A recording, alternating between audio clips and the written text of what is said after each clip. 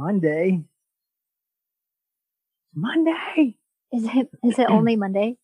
It is only Monday, but not only is it Monday, it is a Monday as we lean in towards the end of the year. It is another Monday we have the opportunity to move our lives in the right direction. And it's a Monday we get to laugh at things. I think that in conversations, I get so many of you write in. So thank you for that. A lot of things that we've had. So this year we really ended with this group, which was great because we get the Facebook things until the update and we had to switch to this. I like this. If Facebook comes back to doing live videos with our ability to click in our own audio and that kind of stuff, then we'll do that and this. And as well as some of the other things we're doing through YouTube and that stuff. But for me, it's so great to receive messages from so many people who throughout this year and throughout our group conversations and through their own experiences, plus the experiences we're going through together, how many people are looking at life a little differently. And again, that's the whole point of any show like this, anything you do, even if you're into deeper spiritual shows or religious shows or metaphysical shows, quantum, whatever. If you dive into UFO stories like I do, regardless of what it is, if you can come out of it with a perspective that in some way alleviates the heaviness that life can sometimes be, alleviates the seriousness of life and helps you get a different perspective, not just on life, but on yourself, and make things a little lighter. For me, make things almost everything hilarious. I think that's as good as we could get towards our own medicine as possible. I think that's our medicine. And I think that's a beautiful thing. It's a beautiful way to end this year, and it's a beautiful way to start every new day, especially when it's a Monday. Monday. I find solace in the idea that it is Monday here, but like across the hemisphere, our friends in Australia, and that they're already cruising into the next day. They're cruising into a Tuesday, which is, again, perspective is everything. I love it. How are you doing, Steph? Great. I'm doing great. And Otar, you're in Australia, right? Early there. Yes, it's right in Australia. Yeah. I love Australia. I don't know. Everyone's so sick of me talking about Australia. I love Australia because the people there have it figured out in one way. In other ways, they are just like anyone else, But in some ways, they have it figured out in the way that they approach life. You know how I say that I learned as the wiser I get, the more funny I find most things. Yeah.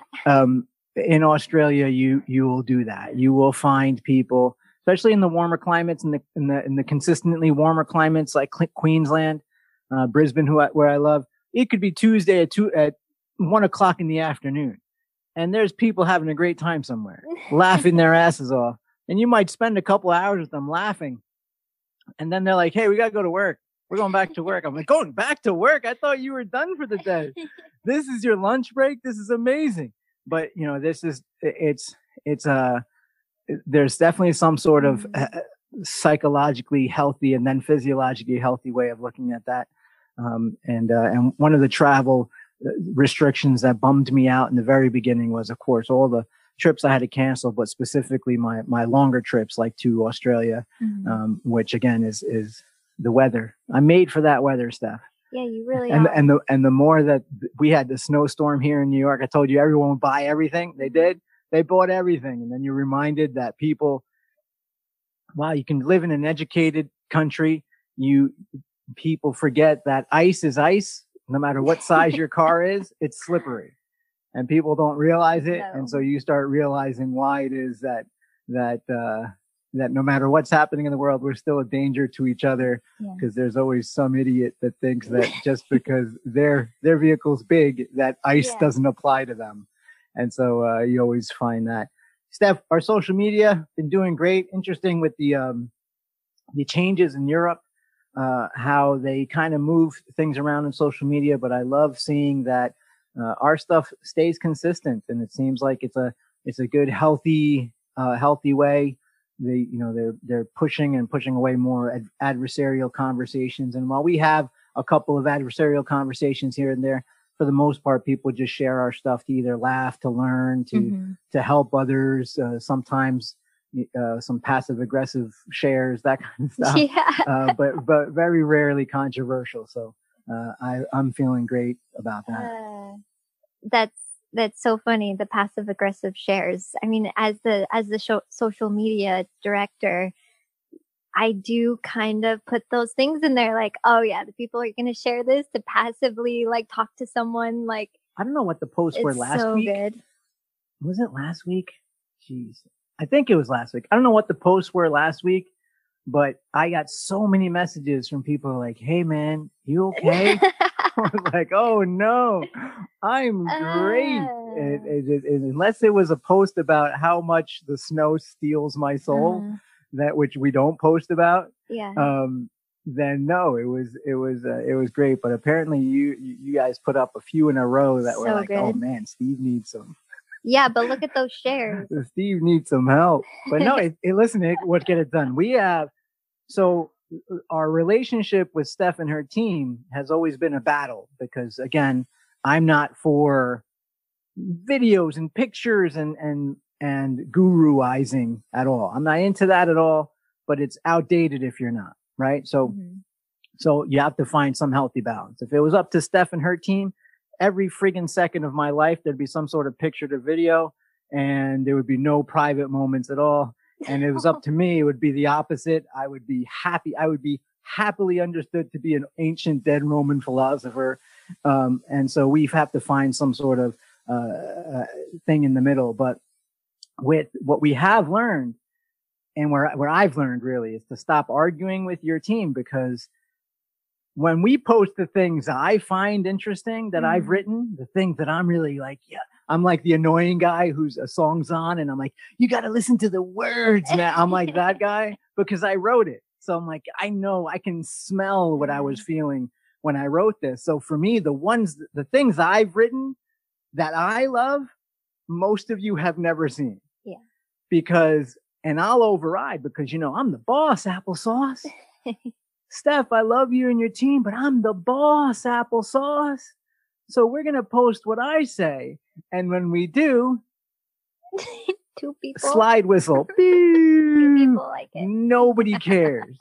Nobody cares. And when it's really these little quick little things, when it's the quick little quips that I'm like, dude, belongs in a fortune cookie. This was like a side note of 3 pages I wrote. And you put it up there and it's like 2.6 million. I'm like, what?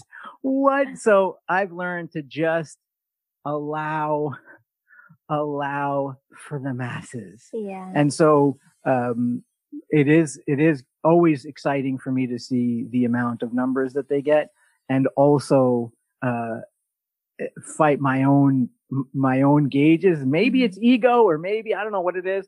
But when I'm like, if they like this, they would love what I wrote about this. and every now and then when we do post it, guess what? They don't love it. Or in my fantasy head, I'm like, they really love it so much, but they don't share it because they don't want other people to see why it resonated with them. And I'll think of some fantasy shit like that. But right. That's sometimes the case because the comments will be higher than the shares. Well, I do notice that on some things, like the porn show. About porn. Yeah. The show about porn, that the comments, people are like three comments, but I got 246 DMs. Yeah. So you will get that, but, it's interesting. And I like the ideas that we've come up with for the 2021 version of our social media. And so I think that that'll be a lot of fun. Again, a happy medium between, me personally and me as a writer. I know in Steph and her team's defense, I am an incredibly, I don't want to say private, but I am incredibly, I think, boring when in my life, I like it simple. And, you've been telling me for a long time that if people love you for the 1% that they see, if they saw what people just see on a day-to-day basis, it would be incredible. And so finding that gap to let people in a little bit where I'm still comfortable, but at the same time moving us along as a community, because as we do here, Steph makes the great point of even Dawn. You mentioned Dawn's books. Yeah. Dawn's, you're in Dawn's house. Like Dawn's, you're in her house talking about her books, talking about her bookshelf. Those are the things that people are allowing you access to. Yeah. And so open yourself up a little bit, as far as you're good at emotionally opening yourself up, but open yourself up and, hey, this is the day to day. Is this what I like to do? A little bit more of how I'm, almost a clown the rest of the day, but that in that sense, having that diving into, the deepest aspects of behavioral science and experiential psychology, and then going into, hey, look, there's a UFO in Antarctica, and diving into that for 2 hours. Yeah. And so that kind of idea and all those things in between. And I think that'll be a lot of fun. And I want nothing more. I would only do it bringing everybody, along with me. Steph, what's going good on our social media this week? I love the Want to Keep Christ in Christmas post, because you don't have to be Christmas, or you don't have to be Christian to love that. It says, want to keep Christ in Christmas, feed the hungry, clothe the naked, forgive the guilty, welcome the unwanted, care for the ill, love your enemies, and do unto others as you would have done unto you. Let me just answer these real quick before I go into Keep the Christ in Christmas. Denise says, are you reserved from sharing because of followers' responses? No. Yes and no. No, because people's opinions and ideas really they have very little weight on me. I like effective messages.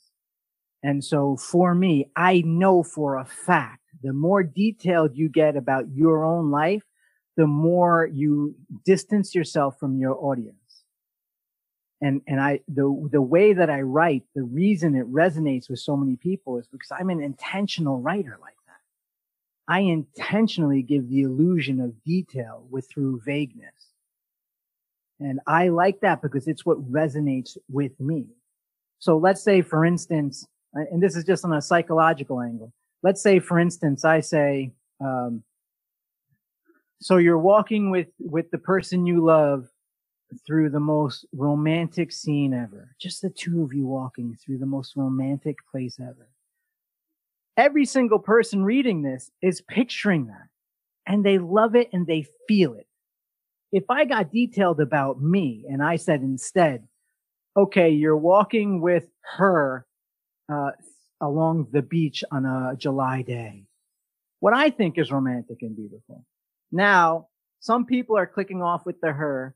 The people who, the idea of a July beach day as being romantic for a walk, cut off completely. The people who love the woods and the mountains and a stroll through a park and all those things, I'm losing all the effectiveness of this communication because I'm filling in those blanks for them. But since I understand the experiential way of writing and how communicating works, and I think that's what I'm famous for, whether people know it or not, I throw it out there, the most romantic place, knowing that you're going to fill in what that means to you. And so for me, the more vague I can be is the more effective a communicator I can be. And where I lose the vagueness is when I want to then step in my actual message. So when you're walking in that romantic place, to prove the message is going to be that acts of love over words of love. Mm-hmm. Then I'll be detailed. Then I'll hit you in the head. Then I'll hammer you with what I want to say. But I'll help you create the picture for me, with me, so that when I'm thinking beach and romantic walk and you're like, ugh, disgusting, and you're thinking, beautiful woods and flowers everywhere. And I'm thinking, achoo, we can have the same experience, totally different visuals. And so the same thing happens when you're too detailed about yourself.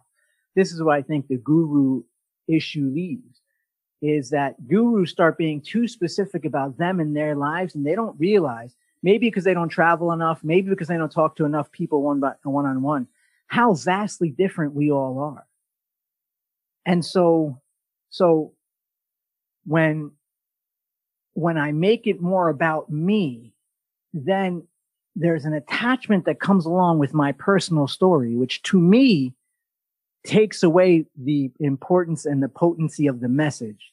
And since my intention was never to brand me, it was to brand the message. And I think I've been good at it. That's why there's again, my words in thousands of books across the world.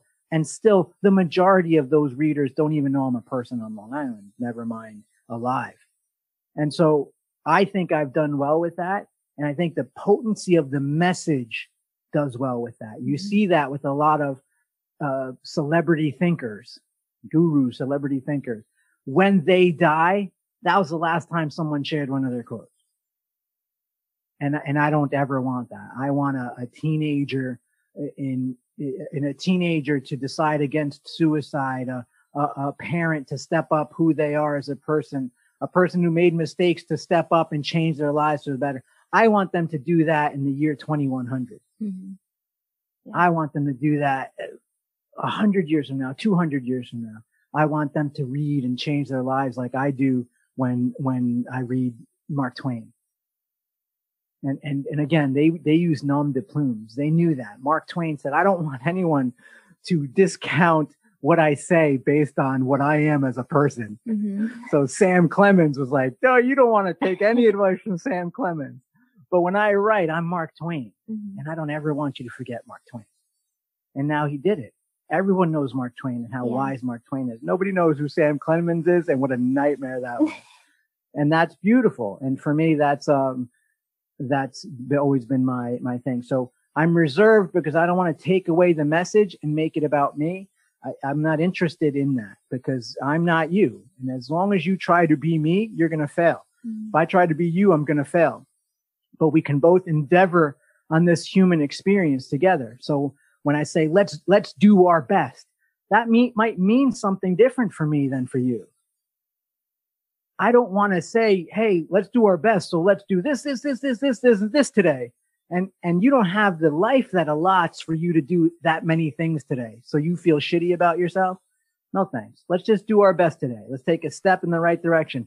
What that means for me, what that means for Elon Musk, what that means for you, totally different things. We can all be correct. We can all have an amazing day. For some people, that might be finishing your book. For other people, it might be getting out of bed without a suicidal thought. The victories are the same. And for me, the message has to be more important than the person delivering it. So that's my reservation with it. And Dawn, we have such a good stalker thing now. We've been doing this for a long time. And we are really, really adept at stalkers. Sometimes they sneak through and sometimes they're scary. And again, that kind of comes with it. Mm-hmm. But there's, as private as I've been, it's a percentage number. So there's always going to be statistics, right? So there's going to be people who like you a little extra, mm-hmm. people who will send you inappropriate messages, people who will be a little extra in those inappropriate messages. And then there's the people who show up at your aunt's house. Yeah. That's always going to be that. And the more your numbers go, it might be one person, but now that it's several million, now it's 3 people. Mm-hmm. It's always going to be a percentage of people like that. Fortunately, it's never going to happen to me to the degree that it happens to really famous people or famous women specifically. You read through some of the things that have happened to like Taylor Swift. So scary. It's so scary. Like it'll never be to that degree. And so, yeah, I am cautious of it. I'm cautious of it because of What that does seem prevalent in my world is the amount of people who say they're me and try to befriend and that kind of stuff through social media. I know we got a bunch this weekend again, another one that's like, and people are getting messages that are like, you just won $1,000. And people are sending me messages like, hey, did I really win $1,000? No. Why would you have won $1,000? Like, why would you have won that? And why would it be from a page that isn't me and spells my name wrong, but just has my picture? So those are the things I worry about. But for the most part, that has to come with it. You know, that just has to come with it. All right. Now to keep the Christ and Christmas thing. It's just a matter of action. You hear that a lot. You hear the conversation again, brought to, whether you're saying happy holidays, Merry Christmas, people arguing about that stuff. Again, people will argue about anything. But I told you I get yelled at for the craziest shit from social media, that people are just looking to argue, even if it's right there. It'll be like, we posted a Maya Angelou quote. I got at least a few, and again, Dawn, it's numbers. So at least a few messages like, dude, that quote's from Maya Angelou. Like, yeah, that's why her name's on the fucking thing. That's exactly why. But people are just looking to argue. You know, they're just looking to argue. And the same happens in the holiday season. Like, it's a happy holiday. It's Merry Christmas. Right? You want to fight about it, fight about it. But also, you stepped over 6 homeless people on your way to argue about, say, Merry Christmas, not Happy Holidays. So if you want to keep the Christ in Christmas, here's some behavioral things you can do instead of yelling at the nice person who said Happy Holidays instead, probably most likely because they wanted to keep their job at Home Depot. Yeah. You know, not for any other, they're not making a political statement. They're wearing a fucking Christmas hat saying Happy Holidays because they work at a place that puts a apron on you and a patch. Like, they're just at work. Let them say whatever they have to say. What are you arguing about? But again, side note, you cut somebody off, you cursed at another person, and you stepped over 6 homeless people while yelling. Did I ever tell you, do you remember like the free advice stuff that used to exist that almost can't exist anymore that I would do? And I'd sit there. Can I tell you how many people would step around me and yell, either get a job, go back to Mexico, or build a wall? Just so hilarious. And like, I know that they just came from the event that I spoke at. Like, I know I'm in the path of people leaving, and I'm sitting here just with a hat, an American veteran shirt on, and this racial slurs. Those same people are the ones who are like, say Merry Christmas. Jesus is out of this whole holiday. Those same type of people. So instead of arguing those points, if you want to keep Christ in Christmas, good news. You can. You can't force people to say Merry Christmas instead of Happy Holidays, but you can keep the Christ in Christmas in your own behaviors by doing those things, by helping in every single way you can, and by mirroring or emulating those things that you hold dear to you about Christmas or Christ. That's the power. Again, I do it in a funny way, but it's really, again, my message is that you are the author. And if you feel out of control of something, it's because your perspective isn't healthy. Take control back, if even the little control you can have. Yeah, that's a good point. Have you ever had to make a decision that broke your heart but healed your soul? Wow, a lot of people commented on that. Yeah, I think we all have. I think the older you get, the more you have to make those. And sometimes it's heartbreaking for the reason of like the close implications. For me, it always has something to do with family and friends. Right? Or what you thought was friends, or maybe you had defined in certain way of friends. I think for me, a lot of the ways has been defined that people don't have the perspective I have. So they're not friends like I'm a friend. Like I think that one hurt me the most. It's like, wait, what? I would never do a you to you. Like, why would you do that? Like, why would you know what I mean? Like, why would you be mean to people who are nice? Like, I think that's been my biggest area. And sometimes it sucks. It's a shitty realization to come to, that if you stay in a position, in a relationship, that it only hurts. And even though at one point it didn't, that idea of outgrowing situation, outgrowing friends. I used this metaphor when I was invited to speak at the elementary school that I had gone to as a kid, and they had like a career day at this elementary school several years back, and I was cool. I thought it was really cool that I was invited to speak there. I have a pretty cool, at the time I had a pretty cool job, right? You travel the world and you get paid to think out loud to large groups. It's a pretty cool job. And of course that job doesn't really exist anymore, but I was invited to do this. So as a career day, you're not the only one. There's like it's all the local people. It's the kids, some of the kids' parents are there, and so it was pretty cool. I was listening to, doctors and lawyers and who's the local chef. And it was pretty cool. But while I was sitting there listening to other people talk, I was sitting in the elementary school chairs because you're in their classroom. This is school I had gone to. Those chairs are hard as hell.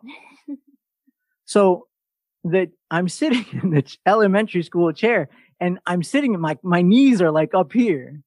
Right? Like my knees are up here, which puts me almost like in a V with my butt, that like into the hardest chair in the history of chairs.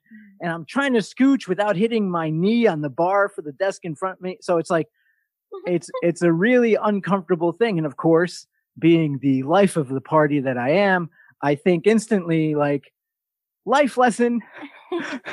Isn't it interesting that like I went to that school, maybe in that classroom.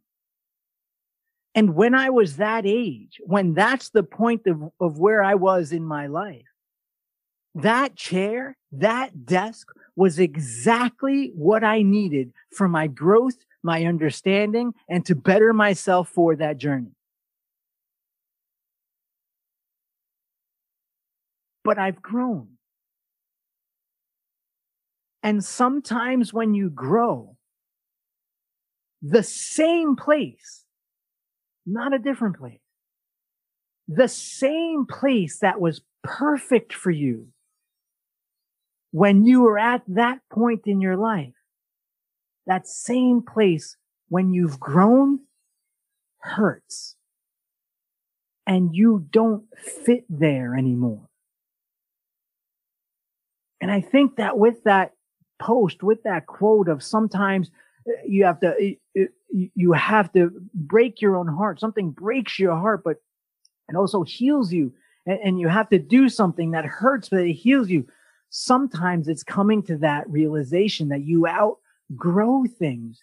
Just because something was exactly what you needed at a certain point does not mean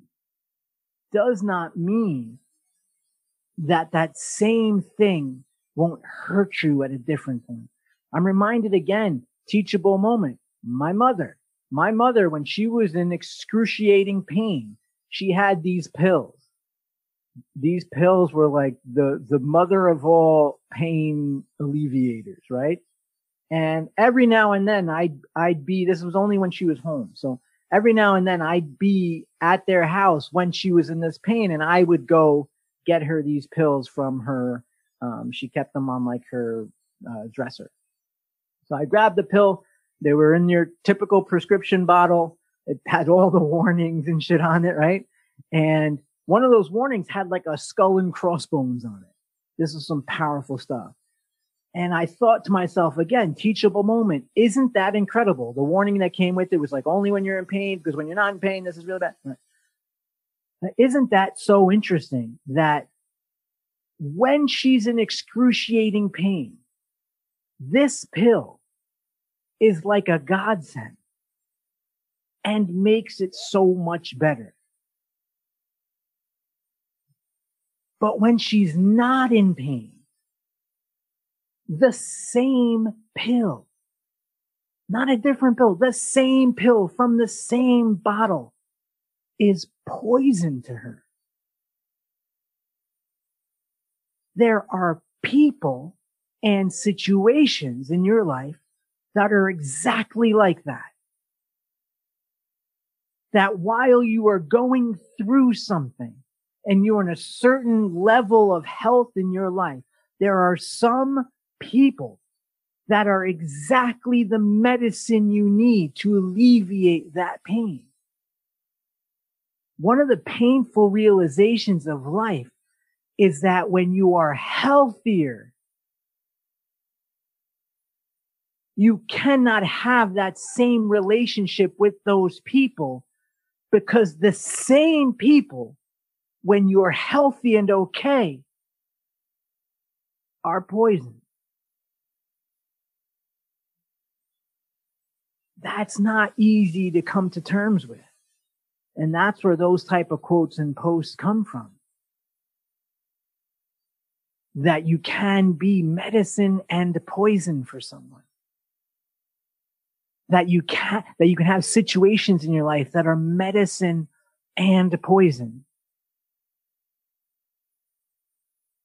That I don't think you ever get used to breaking your own heart in those situations. But they are something that we should always talk about, because without the growth, without the health, we have to know that there are some things attached to those situations and those points in our lives that cannot, in a healthy way, come with us to that next level.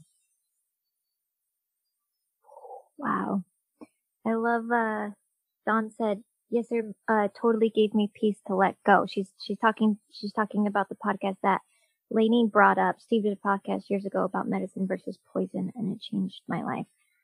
Really, I love, Dawn, I love the way you said that. Gave me peace to let people go. You need that. You need that, especially, and I talk about a lot with letting go, because you do read those books and you do just let go, cut it off, turn it off, you're gone. If that's it to do, walk away. But unless you're a sociopath, it doesn't work that way.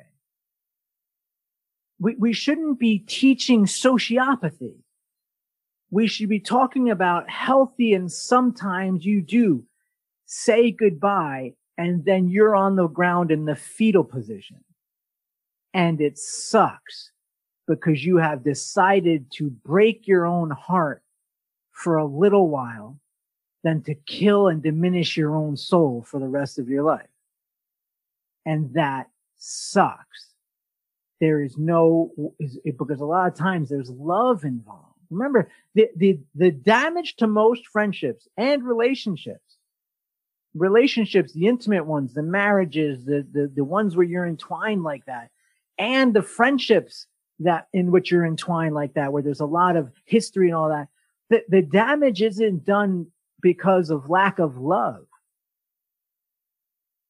Love is there, and love is a bond. That's why that shit hurts so much. Because you don't stop loving them. You don't stop loving. It's a lack of friendship that kills those things.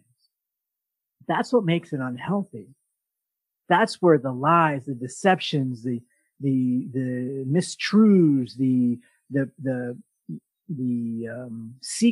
secretness, all of those things, the name calling, here comes the plunger, bringing up all the stuff you've ever done wrong in completely irrelevant conversations. All of that stuff, that isn't lack of love. Those are lack of friendship. That's lack of respect. That's lack of healthy communication. Those are the relationships we have to liberate and emancipate ourselves from. That's the good news. The bad news is sometimes the people who hurt you the most, you love the most. And that sucks. It doesn't make it any easier, but it doesn't make it any less necessary. And so, yeah, recognizing that that can be true, recognizing that those unhealthy imbalances can kill you, literally, helps you understand the pain, the necessary pain of having to let go, having to start the healing journey of moving on. Moving on is a journey. You all know that. Moving on isn't just a decision. It's a direction you choose that you have to keep on. And that journey needs to be fueled. Sometimes you're running, sometimes you're skipping, and sometimes you're taking the shortest, choppiest little steps, not knowing how you're going to take that next step. And the fuel that fuels those little choppy steps sometimes is just the understanding that no matter what your heart feels like, you know it's the right thing to do. Mm-hmm. I love there was a post we put up that talked about healing and, not getting down on yourself if it comes up again. Like, healing takes time, and it's okay to feel it, and it's okay to, if something hits you again after years, just feel it. And I think that's important too. Is not that sociopathy thing you were talking about. Is let it come and feel it. And it's coming anyway. Yeah. Get rid of the idea that you're letting it do anything. Mm-hmm. Stop with that. Like, let it come. It came. That's why you're talking about it. You know what I mean? So it's okay. You're not wrong. You're not anything. It's not anything else. Sometimes we just have thoughts. Sometimes we miss. Sometimes we're tired. Remember, you are a walking bag of chemicals and chemical reactions. Hundreds of thousands of chemical reactions every single day. Mm-hmm. And a small percentage of those chemical reactions, you become what we call conscious of. And when you become what we call conscious of those chemical reactions, we have what we call a thought. Most of your day, most of the chemical reactions, they don't interfere with you at all. You have no idea. Sometimes it'll brew up. Your body tries to manipulate you into a certain drug connection. And so you're like, I'm craving watermelon. Now you're just thirsty and your body's trying to trick you. Mm-hmm. That's all. And you go, I'm craving a certain type of dopamine. I'm just craving. So, remember when we did this with what's their face? And you're like, your body's just being tricked into its own chemical, whatever. And that happens sometimes. But with those thoughts and recurring thoughts, it's okay to miss something. A lot of times we don't miss it.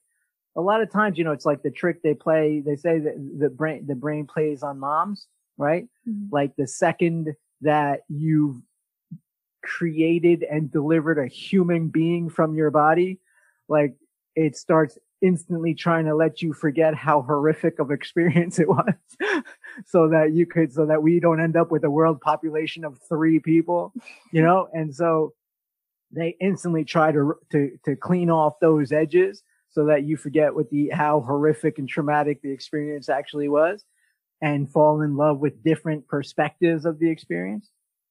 And so there's nothing wrong with what your body does and what your brain does to regulate the chemicals, the thoughts, everything that happens in your life. There's nothing wrong with it.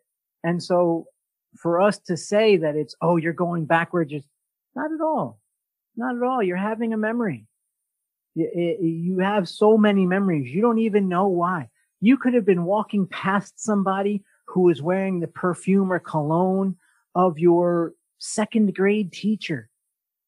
And you don't even realize it when you catch a whiff, and your olfactory senses are the most connected to your memories. So you have no idea if it's something that simple. Whenever you're in New York City, most people are like, I love the smell. I love the smell of New York City. No. But they're talking about like the dude that's always standing there with roasted peanuts. Oh yeah. And the people there cooking the beef skewers, like those type of things. But the smells, the sounds. And so we have to become familiar with and comfortable with how our own bodies navigate loss. Mm-hmm. And sometimes loss isn't, hey, my friend, my sibling, my loved one died. Sometimes loss is a relationship. Anyone who's been in a deep relationship has mourned the death of that relationship, even if you're both alive and well. And so we have to recognize that just like you will mourn the loss of anything else, it's okay that sometimes it sneaks up on you. It's okay that sometimes there's just like there's planetary alignments, sometimes there's chemical and biological alignments that you're not even aware of that happen in your body. And the last time they happened, that was the situation you're in. And so you're just having this flashback, but not knowing it. You're receiving it as this clear thought and longing, when really it's just your body having a flashback and you became aware of it. And so you just have to recognize that when that happens, number one, congratulations, you're not a sociopath. And number two, learn to deal with it. Learn to take a swim in that. Learn to take another opportunity. Hey, if it's popping up on the movie projector that is my memory, awesome. Let me take another opportunity to see what else I can pull out of this situation. What else can I take from this to enhance my life now? No chance I'm going back, but there's an opportunity for me in this safe zone that's in my head to pull out something even more empowering and enhancing from the situation. Yeah. Right. I, in response to what Elisa said, Steve had said something about you think you're helping someone up, but they're actually pulling you down. I think you have to be really careful with trying to help someone. They could just be like a leaky bucket. Also, as Steve says, well, we just have to know what people are people, right? Yeah. So people are people. And so we have to know that most of the people, how do I say this without sounding so rude? I mean it, but how not sound rude? Like, I would tell John Edward, I would tell him, we both talk to dead people. And both of us talk to dead people who don't know they're dead. Mm-hmm. And one of the quotes that gets popular is that time that I shared in an article that I grabbed the microphone and I was walking to the stage and someone yells, "Knock 'em dead, Steve." And I said, hey, they're already dead. Mm-hmm. I'm about to knock them alive. And this is the zombie thing that I'm talking about. The zombies. Hey, have you seen The Walking Dead? Absolutely, all day, every day. We're watching it every single day. They have zombie talk. They talk to each other. They say, same crap, different day. It is what it is. There's zombie language.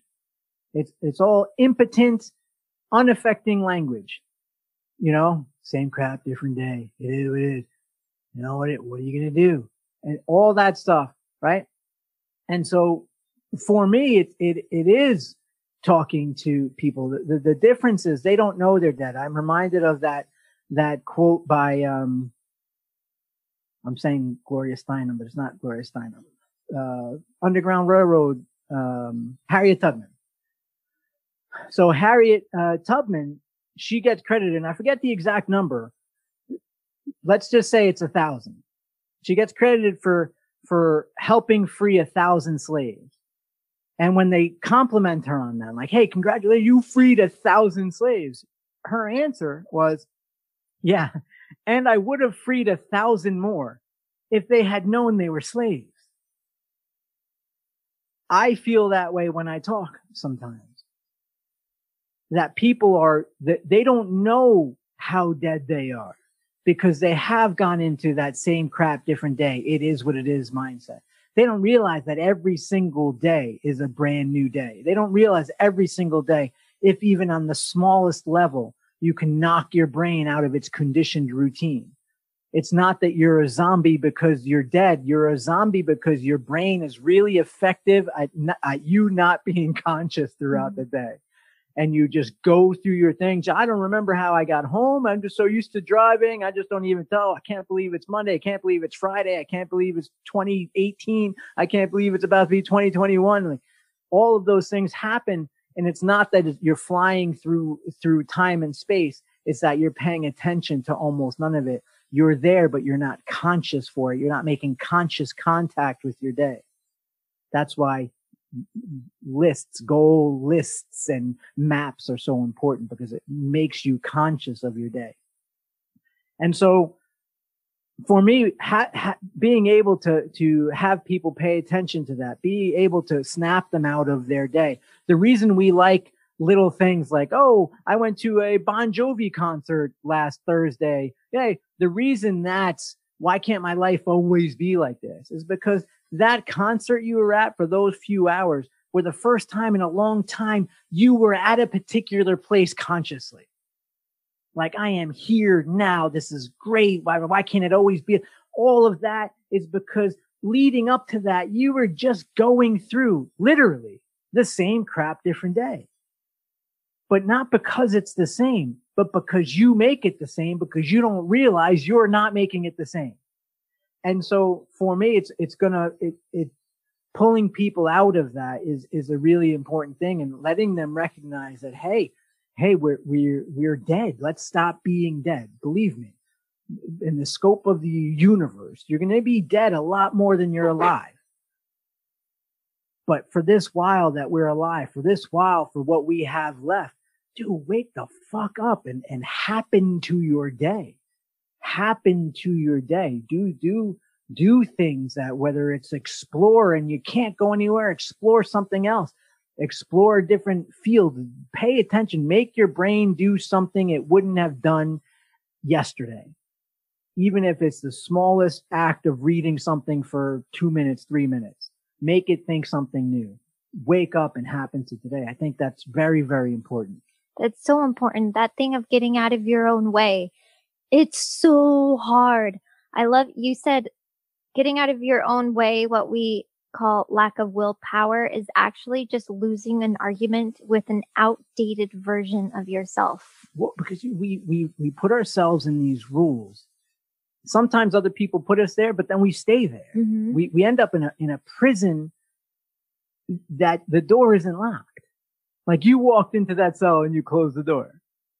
And then you're like, let me out. Like, nobody put you in there. You're the one standing there. Get out. Who said? And so getting out of your own way, sometimes like, oh, I can't do this. I can't do that. Well, I just had the discussion with you and your team, mm-hmm. that I had to come to terms with the fact that I'm arguing with an outdated version of myself, and a rule that I had that I have to free myself from. And so at the same time, that can be applied to so many different things, from comfort foods, the idea of comfort foods, to just having, comfort mindsets, is those are all things we can get ourselves out of, again, but we just have to pay attention and do the work psychologically, emotionally, do that personal work. Mm-hmm. In response to Lisa's comment, I think we have to go through many deaths throughout our journey. That's so true. And that's what you say, Steve. You literally say you die every night. Like, you have a funeral for your day, and the next day it's just. I do. And I tend to be a little more morbid about those type of thoughts like that. I do. I've had that mindset since I was a teenager. Every day is a lifetime mindset. Right. So while I take it to the extreme in that sense, I do think that is what happens. Mm-hmm. I think there's a strong argument for that refreshing. What your brain and body does when you get a full night's sleep, there is a strong argument for a death and resurrection. There is a strong argument for that, physiologically, psychologically. What happens when you don't give your body rest and sleep? Physiologically, psychologically, you do see that it does not like it. It forces you to have that death and resurrection. So I think looking at it that way is helpful. It is helpful to say, yes, let me bury this day. Let me bury what was bad with it. I do it at the end of the year. You know that we all, wherever we are in the world, our group, we get papers, if people have a fire pit or a fireplace, or if they just have their garbage wherever they are in the world, our group writes down the negative things, and we burn them off with the end of the year. We get rid of them. We bury them. Mm-hmm. They get thrown in the trash. We physically do it. And we move on, and we keep the good stuff. We keep the people around us, the who's who, the what's what. I think that that's really huge. If you could do that on a daily basis, a lot of people don't have time to do something like that on a daily basis, but recognizing that to finish your day and be done with it, is a great way to not be haunted by the ghost of yesterday every single day. Mm-hmm. That too, letting go, she says, it has to happen for us to grow and evolve. That's so good. It makes my notes seem silly, but it makes me think of the caterpillar's journey. Like, to get to that point, it had to grow and evolve and die. Did I tell you what I was thinking of the caterpillar's journey? I don't know. Jesus. Maybe that's probably. Let me tell you the shit I think about. You guys have a minute for this? You have a minute? You guys into this? I'm about to say some crazy shit, the kind of stuff I think about. So, the caterpillar and the butterfly. So we get the whole perspective on this. And this ties into what my feelings are of the afterlife, what that is, kind of spurred on and reinforced by when my mom died and she was talking to me about what she was seeing. And I watched this incredibly Catholic Ay Dios mío, angels and like candles that she lights like her whole life, super Catholic version of the afterlife. And I watched that shit change in front of my eyes. And I watched this woman who was scared of death and what comes after. I watched every ounce of fear of death go away. And the idea that she even thought what death was went away. Wow. I watched it, and she talked to me about it before she died. And her saying it, I don't remember if I told you guys this, but I'll give you the brief synopsis of it. It would just be me and her in her room. And it's a typical hospital room. It's a small room. And the wall would be behind me. And there was nothing on the wall. There's that little Michael Scott kind of TV up there that she would always have off. And then like the little chart that has all the faces of how much pain you're in, that kind of shit. And it was just me and her and the endless beeping of that fucking machine. And so she would be looking past me and just noticing stuff. But it wasn't like an eerie thing. This is just my mom seeing things beyond me. And I noticed that it's definitely not what I have behind me, which is the wall. She was seeing things. And I'd be like, hey, Mom, what's up? And she's like, you don't see those people? Like it was so clear to her. She thought I was the crazy one. Wow. And she's like, hey, you don't see those people? Like, I look behind, I'm like, no, Mom, I have the wall behind me. I'm still in the room with you. She says, I know. But there's people, like that guy over there is walking his dog. That lady looks like she's going to work. She's getting in her car. Like she's seeing something different. Just me and her in a room. Those people over there, I'm like, Mom, is it like grandpa? Is it like, I'm doing the traditional, all the people who love you. Like, she's like, no, they're not paying any attention to me. They're just going about their day. I don't know any of these people. I'm like, huh. So that happens a few times. Like a few times. And she has those similar conversations with me. She's not baffled by it at all. And she is more baffled that I don't see it. And so she says to me, says, you know what I think? And I don't know, nobody told me this, but I just have like I now like know it. She tried to explain to me like that knowing. And she said, I think that one day here, I'm going to close my eyes. And then I'm going to open my eyes and I'm going to go about my day like these people. But somewhere else, you're going to think I died. I was like, pow. because we only see this aspect of it. It seemed like she was maybe seeing a different perspective of it. What does this have to do with the caterpillar and the butterfly? What if we're able to see the full aspect of the caterpillar and the butterfly? I think about what's the caterpillar's perspective of that? Does the caterpillar know it turns into a butterfly?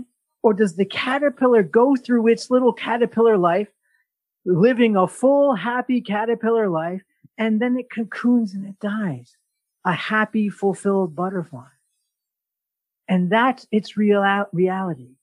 But we, because we're in a different spectrum of dimension, are able to see the entirety of its story. And we see, no, dude, you become a fucking butterfly.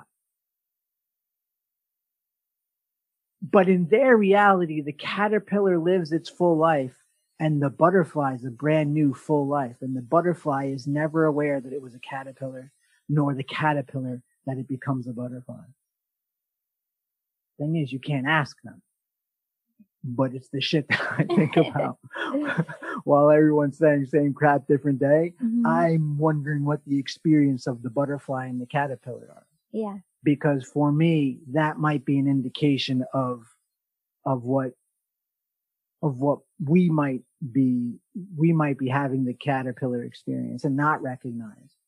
There's an entirety of thing that happens afterward, both independent of each other, not knowing that there's a connection at all, but a connection that was never disconnected. Just the awareness of each other is. Oh, powerful. Imagine I did drugs. Well, I've said that before. This is you not on drugs. I would decode everything and then fall asleep and forget all of it. I know you would.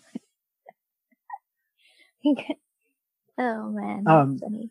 Yeah, so I think, again, keeping on the theme, being conscious of those things and being conscious of what our scope is everything. And laughing along the way and pondering the length, depth, and breadth of life is what every single day until my last breath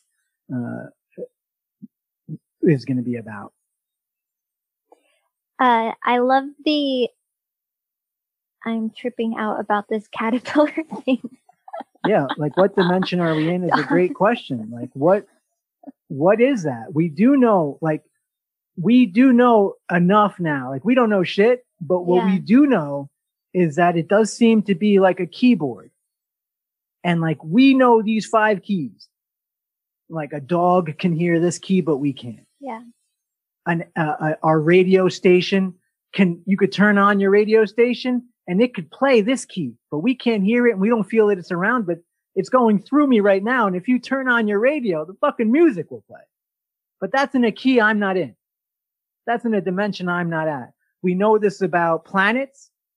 We know that these are dimensions that most of the stars you see aren't even fucking there anymore. And the empty spaces, there's fucking stars there that we can't see for longer than humans have been on Earth yet. What? So we do know. So what else are we visiting? And do we get to see? Are we seeing the ether and the heavens and the hells of certain dimensions that they don't see it? Don't forget, if you had an atom, if an atom, a molecule, were to look at our bodies, because it's so small and it was consciously looking at it, we don't know if they do or don't, but we do know when we observe these fuckers, they act differently. Mm-hmm. So we don't know what they experience, but we do know that they know that we know, which is what? But if an atom had eyes like you and I did and it just looks at us, it's so small that when it saw you, it would see a universe. Spaced out molecules. In between that would look like vast empty space. In the more dense part of your bones, the molecules are a little closer together, but it's so small, it would still see like what we see when we see the Milky Way. And what it would call the Milky Way would be our forearm. It would never know to back up and be big enough to be like, oh, that's Steve's one monkey on a whole planet of 8 billion monkeys. This is one monkey's forearm that we're calling the Milky Way. That's incredible to me. So within all that, because we're able to see this, what are we looking at? Like those are real. It sounds almost like Twilight Zone. For those of you old enough to remember that, it sounds very Twilight Zone-y, but that's real experiential conversation. We know this now. And so back to your point, what dimension are we in? We're in ours. What that means, who knows? Are there people or beings or consciousnesses that see our story like we see that of the caterpillar and the butterfly? I don't know, but I know we see that one. I know we see that one. And that's something that I think the caterpillar and the butterfly are completely unaware of each other, unaware of their relation at all. And I'm fascinated by that. That's awesome. Let's see here. Okay, so I don't know how to transition away from that because that's really brilliant. I was just gonna bring up a funny post that we put up. Of all the things I lost, I miss my metabolism the most. Yeah, it's like your recklessness of eating. That. It's 3:00. Am I good to go a little bit longer? Yeah. How much is like one of those things that you don't know how good you have it till it's gone. Like that's one of them. Just the ability to just to be young enough that you're so strong and vibrant in the sense that you don't even know how shitty something makes you feel. Like you don't even know. Now I'm so aware. I am so aware that and the effects on it. Like I know someone's like, hey, do you want to have this to eat? Sure. If it comes with toilet paper, definitely order me that because it'll be about 14 seconds that I put that thing in my mouth that I need to find something emergency bathroom. That was never the case until I hit like 40 where things are like, oh, you're going to try something new. And I can hear like my cells laughing. And so I used to close. Can I tell a interesting story?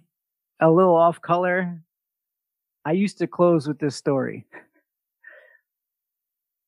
So I would go into this story with always be yourself. And this goes along with metabolism and your body able to eat whatever. So an interesting part of being my life was that of you always have friends who have the perfect woman for you. And that's just something that comes along with it. It makes for hilarious stories.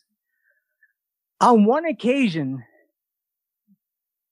I was introduced to and connected with a celebrity, and had mutual friends, and they said, hey, so and so, and I'm like, oh, so unbelievable, of course, like everyone knows that, like that. I think we really hit it off. I think it'll be good. Just try a kind of blind date kind of thing set up by friends, mutual friends. Like you guys have so much in common. I'm like, okay, great. I'm still like, I'm still you guys. I'm still Steve from New York. They're like a world famous human. And so I'm like, oh, okay, yeah, let's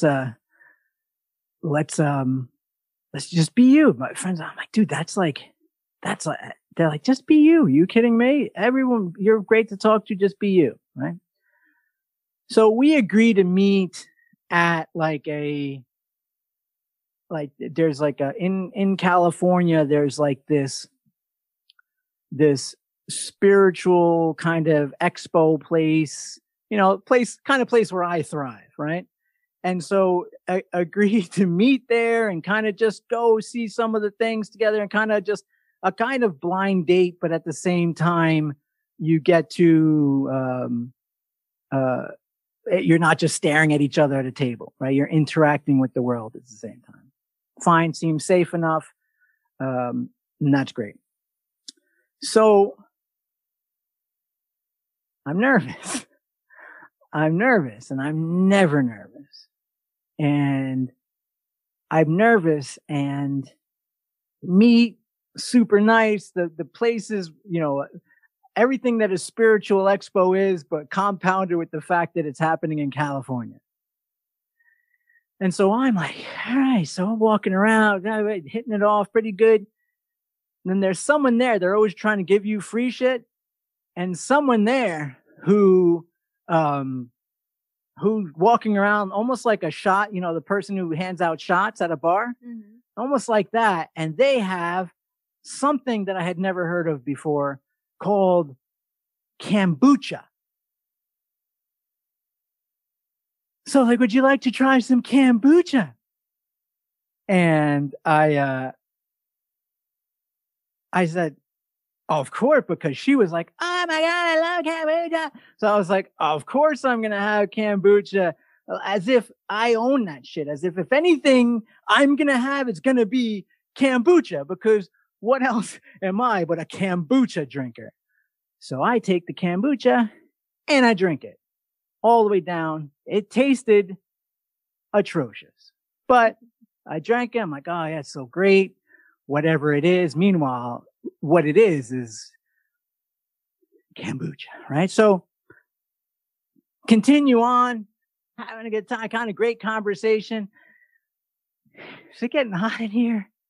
I start thinking, like, is it getting hot in here? I'm thinking, like, does she start noticing we're having a conversation? You ever notice when someone notices something?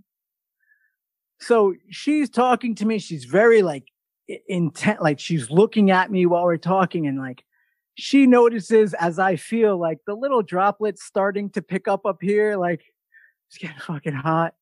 Like this is something not great is about to happen. And I'm thinking like, no, of all days, of all times, you had to try the kombucha. And so I'm thinking, I'm talking, and we're walking. I'm like, oh, let's walk over there. Just anything but fucking staring at me while I'm processing this and using every ounce of brain power I've ever had. And I'm just talking, and someone else stops me. Of course they stop me. The one time out of every 100 that I get stopped because somebody recognizes me, they stop me like, dude, I love your stuff. I saw you doing this, do this. And I'm talking, and while in the middle of talking, without even realizing, my eyebrow does what my eyebrow does when I know something isn't right. It does because something is shifting. Something shift gears, a pillar broke, something happened, and I need to start paying attention to my body before this goes south, literally south. And so I'm like starting to get the shakes, it's sweating. This guy won't shut the fuck up. And I'm like, here, I gotta start positioning a little, like it's getting like this place is. And I somehow, because of my incredible ninja wit, fight it off. My body starts coming back to regular feeling. But the sweat goes away. My brain starts coming back to normal. And I'm good. I start hearing music in the background. This thing, we're still getting along fine. It's going good. And I hear the music, and she's like, woo, woo. It's like karaoke over there. Karaoke. Oh, you're done. This is my home run. You have no chance because I'm about to bust some shit out. en español. You have no chance at karaoke with me. This is a godsend. This is God saying, hey, you fought that off. Now go get your home run, kid. Go get your home run, kid. So we going to karaoke. It's so nice. Big song comes on. I'm like, I'm going to sing a song. I'm going to go and I'm going to hit the note. I'm going to do this. All right. So having a good time. So it's time for karaoke and I'm up. She doesn't know I'm up. I come up. She's like, I was surprised. I'm getting all the home runs. That's it. This is mine. I'm finishing strong. Here comes the kid. Here he goes. The song's coming on. I'm hitting every note. It's fun. Other people are watching and they're like, oh, that's pretty cool. That's cool. And I finally hit him. Here comes my thing. I'm going to go. I fell in love is the line. This is the one you hit. And I go and I hit it. Me enamoré. And I shit my pants.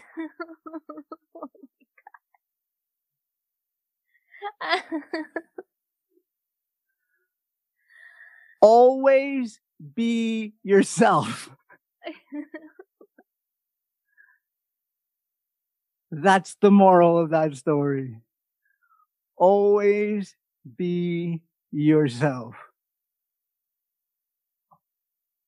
That's what I got. I'm looking at everyone's reactions. That's the best. That's the best. Always be yourself. That's awesome. Fucking kombucha. Of course I'll have the kombucha, he says, at 40 years old. Yeah. No. That's a great thing to introduce. That's so funny. Oh, opposite coast of where I'm from? Completely new person? Sure. Let me introduce living organisms to my body. Oh, that's so funny. Oh, no. Yeah, you have to laugh at yourself. Just there's really nothing you can, after you dig the hole and you're underground for a while. Oh, I guess I now have a mustache and blonde hair. After you go through all those thoughts, I guess that's just whatever. You realize how just hilarious it is. That's so funny. Melissa says, so there wasn't a second date. No, there was absolutely not a second date. And I'm sure, are you kidding? There's no second date to that. That was it. You peaked. I was closing that show. However, here's the thing. When you shit your pants, that becomes the memorable part of the evening for whatever reason. And so, yeah, still good friends and makes for a hilarious story. But, yeah, that was one and out for the kid. This show's the best. For sure. One and out. Oh, that's so funny. This show went like super deep, emotional, and ends with I used to close some of my talks like that. That was the story I told to close my talks with the point of always be yourself. That's it, I guess. I guess we're going good. 3:15. Great time to stop that. I hope you all have I think I recorded this one. Do they have any questions? Do you have any questions? It's a great question. No one, we're good? Wow. I think we're good. How can we have questions after that? I don't know. There's really... Not after that. We can't really... I can't get that I was waiting for somebody like, what flavor kombucha? And so someone... It's just funny. You made my day. I'm glad it can help. I appreciate that. Everybody have a fantastic day. This will be recorded. This was recorded, so I think when they send us this recording, we'll post it, and hopefully we can take the audio for the audio podcast as well. I hope you all have an amazing day. I love you all. We'll be back Wednesday, 2 p.m. Eastern again, and I'm sure I'll have some more stories I haven't shared. Have a great day, everybody. Bye.